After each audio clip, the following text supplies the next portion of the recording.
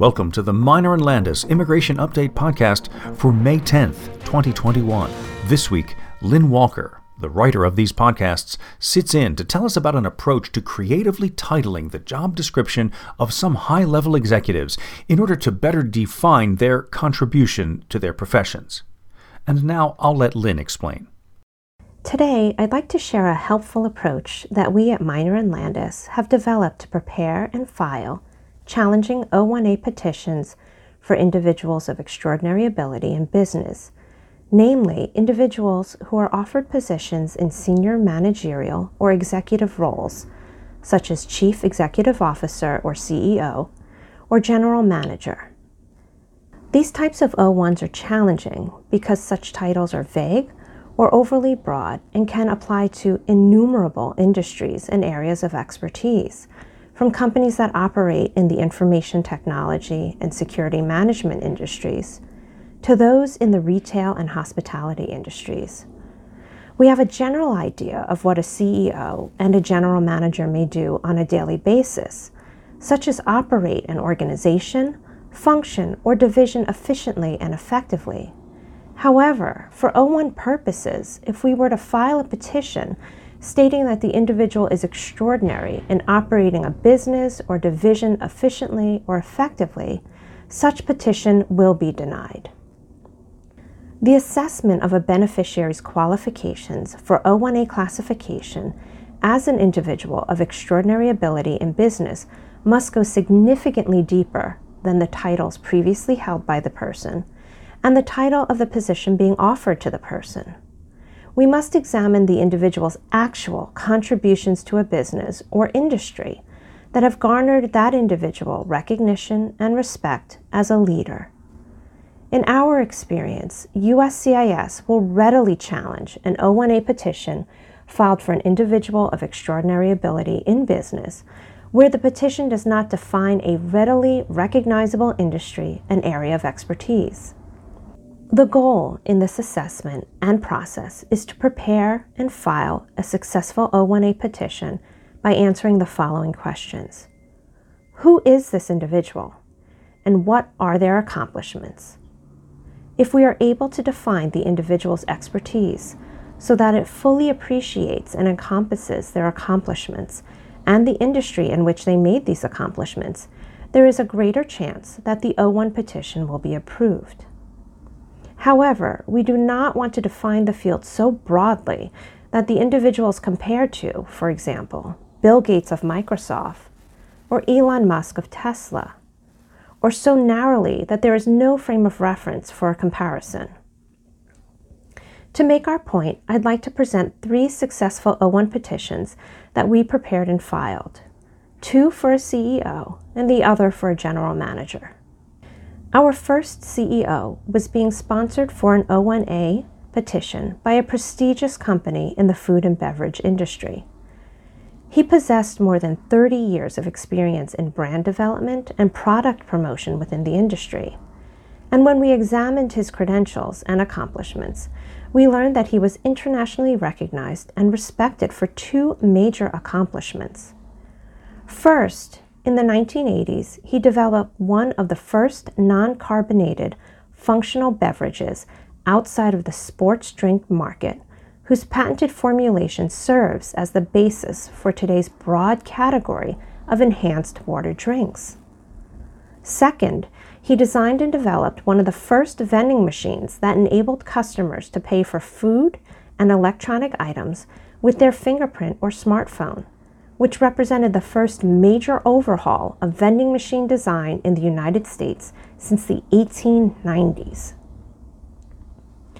Based on his original contributions of major significance, it was our assessment that the title, CEO, did not capture the fullness of his expertise and accomplishments. Instead, we prepared the O-1A petition for him as a product and brand innovator of extraordinary ability in the food and beverage industry.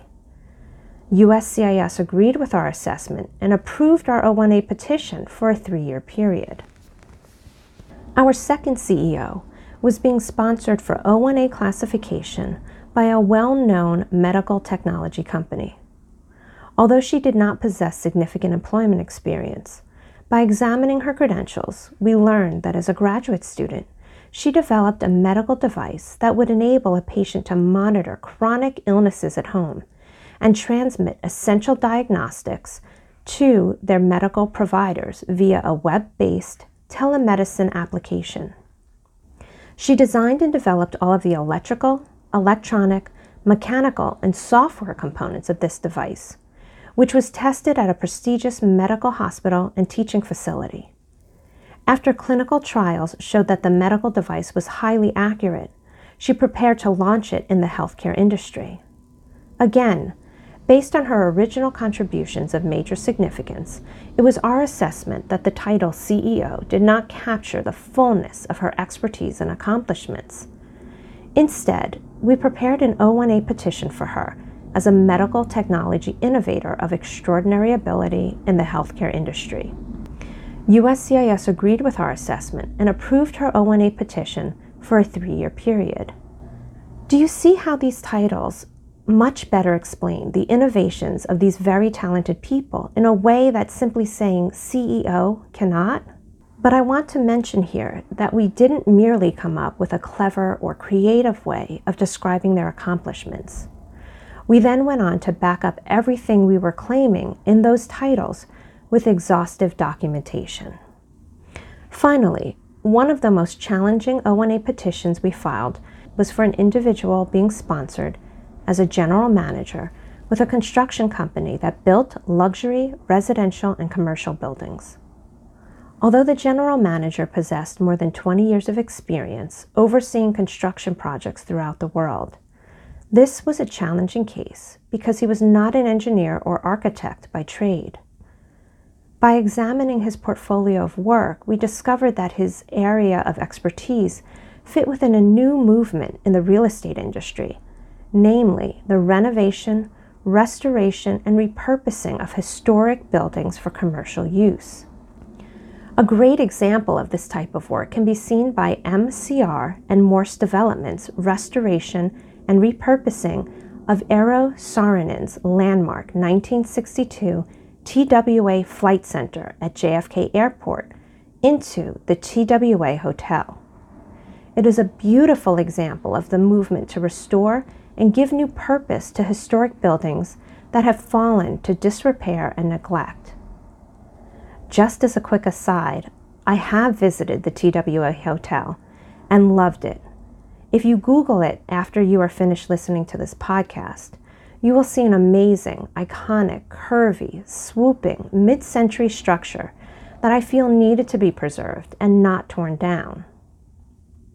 So returning to our case, this general manager had received numerous awards from prestigious and nationally recognized preservation societies for his project to restore one of the United States' oldest Beaux-Arts buildings, converting it from a terribly neglected and damaged bank into a luxurious convention center, where he restored all of the decorative elements, including the murals, tiles and marble mosaics, etched glass art, and the Otis birdcage elevator.